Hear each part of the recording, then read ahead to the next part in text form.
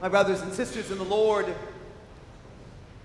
there's a wonderful little story about a priest in Brazil.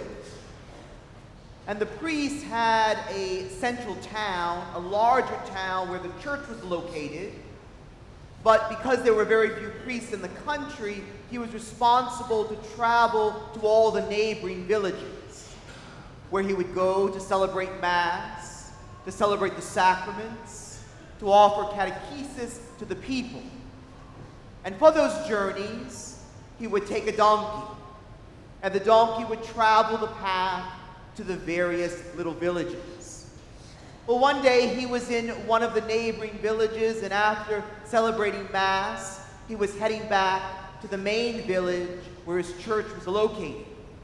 And while he was riding the donkey, and as the donkey was going along the path, the priest fell asleep. And so he fell asleep and was just sitting there on the donkey. And he was awakened because all of a sudden the path, which was somewhat smooth, became very, very rocky. And as the priest awoke, he saw that the donkey had made its way off the path and was walking through a very rocky field in order to arrive back at the village. The priest was a little upset at first, but he saw that the village was not far off. And so he calmed down and he allowed the donkey to continue to make its way through this rough patch to arrive at the village. And when he finally arrived, his parishioners there were all in the church. And as he walked into the church, they were all praying, but they were praying for a specific intention. They were praying for him, for his safety. And when they walked into the church, there was this loud cry of happiness and joy. And one of the individuals came up to the priest and they said to him, "We received word that one of the ranchers in the country who was anti-Christian and anti-faith, he had set out a plan or a plot to kill you.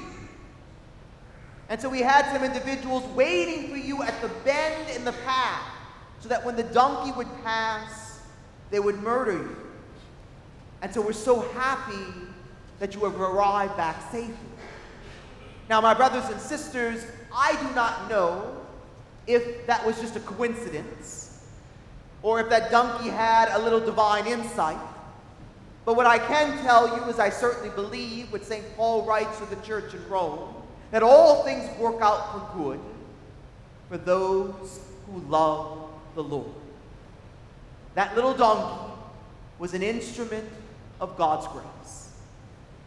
My brothers and sisters in the Lord, as we heard in our gospel reading as we entered church with the blessing of the palms, we read about Jesus coming into Jerusalem on this donkey. And I don't know if you realize, but the donkey has a very important role in salvation history. This little animal, known for being stubborn, having a very colorful history. Why is that? Because all the way back to the prophet Zechariah. The prophet Zechariah gives this prophecy. "Greatly exult, O daughter Zion. Shout for joy, O daughter Jerusalem. Behold, your king is coming to you. A just Savior is he, humble and riding on a donkey, on a colt, the foal of a donkey." That was the prophecy. That was what the people were waiting to be fulfilled. And there we hear in the gospel, Jesus coming into Jerusalem on the donkey. He says to the disciples, "Go into the village. You will find the colt tethered there, on which no one has ever sat. Untie it and bring it here. And if anyone should say to you, 'Why are you doing this?' reply, 'The master has need of it.'" So they brought the colt to Jesus, and he sat on it. And he took the colt into Jerusalem. My brothers and sisters in the Lord, that is a beautiful story and a great example of humility. The Savior, the Messiah, comes riding in on a donkey. Jesus comes into one side of Jerusalem on the donkey. On the other side of the city, Pilate is arriving into Jerusalem. But Pilate is not riding a donkey, he is riding a white stallion. Those who greet Jesus are the peasants, the lowliness of the low. Those who accompany Pilate, the Roman legion, the soldiers who have their armor and their shields and their weapons. The peasants, they have their cloaks and their leafy branches that they're waving in the air. Those who accompany Pilate are coming into the city with the Roman battle march. Those who accompany Jesus are singing Hosanna. Blessed is he who comes in the name of the Lord. Hosanna in the highest. My brothers and sisters, right there is no greater contrast between the kingdom of God and the kingdom of the world. And on this Palm Sunday of the Passion of the Lord, we have to make a decision, my friends. Do we desire to be part of that kingdom of God, or do we get trapped by the kingdom of the world? Are we a people of humility? My spiritual director told me a long time ago, when you hear that gospel read on Palm Sunday, always remember that you are the donkey. Seriously, remember that you are the donkey. Because the donkey, my brothers and sisters, the donkey knew that all those cloaks that were laid out and all those palm branches that were being waved, it wasn't for the donkey. It was for Jesus, the one who was riding on his back. That's the stance of humility. When we remember that it's not about us, but we are only instruments in the hand of God. As Blessed Teresa of Calcutta once said, we are nothing more than a pencil in the hand of God who is writing a love letter to the world. That's our image. That's how the Savior enters triumphantly.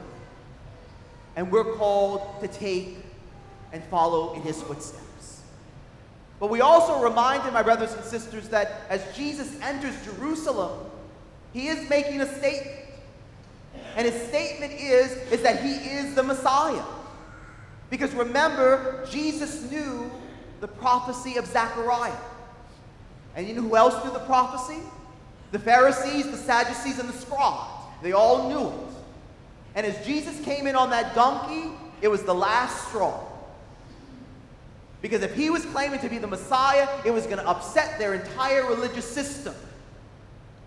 And you know, my friends, a lot of us, we don't like when our system is upset. And it was also had the potential of bringing down the Roman army upon them because of this king.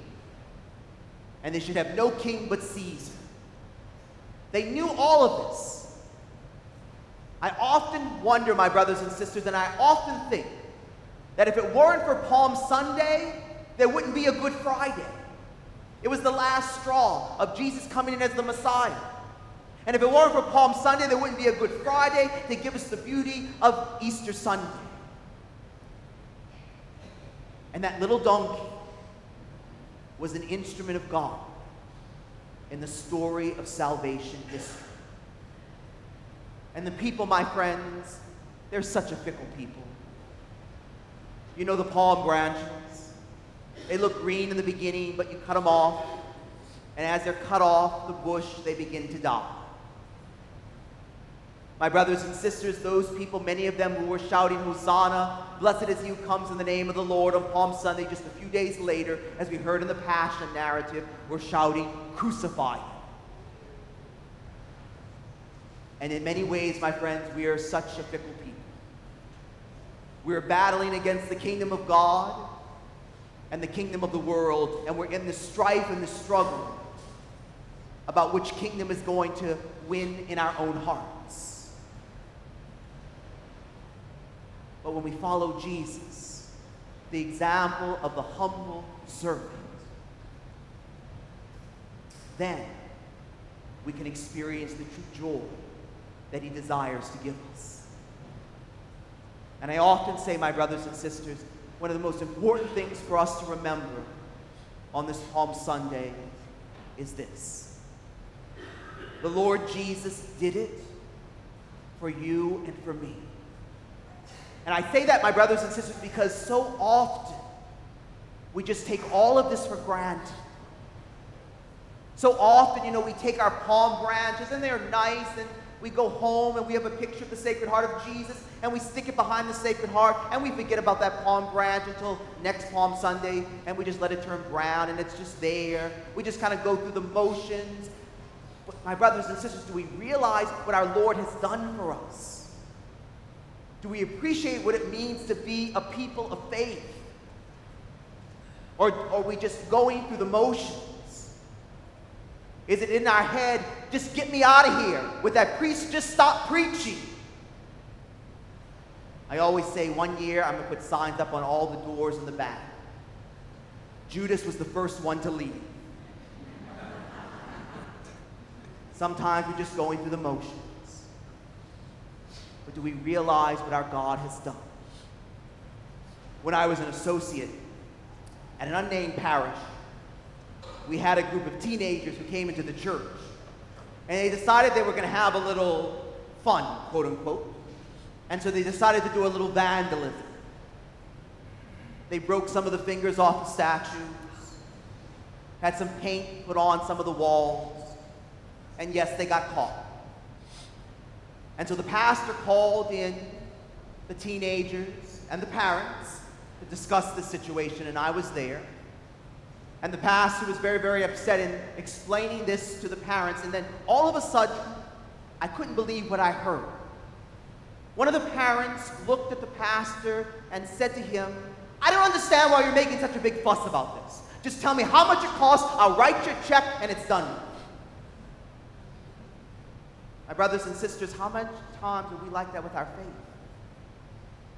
Our parish is built on generations of people who have gone before us. Our church, our families, our traditions. And so many times, just get it over with, get it done, get it out my face.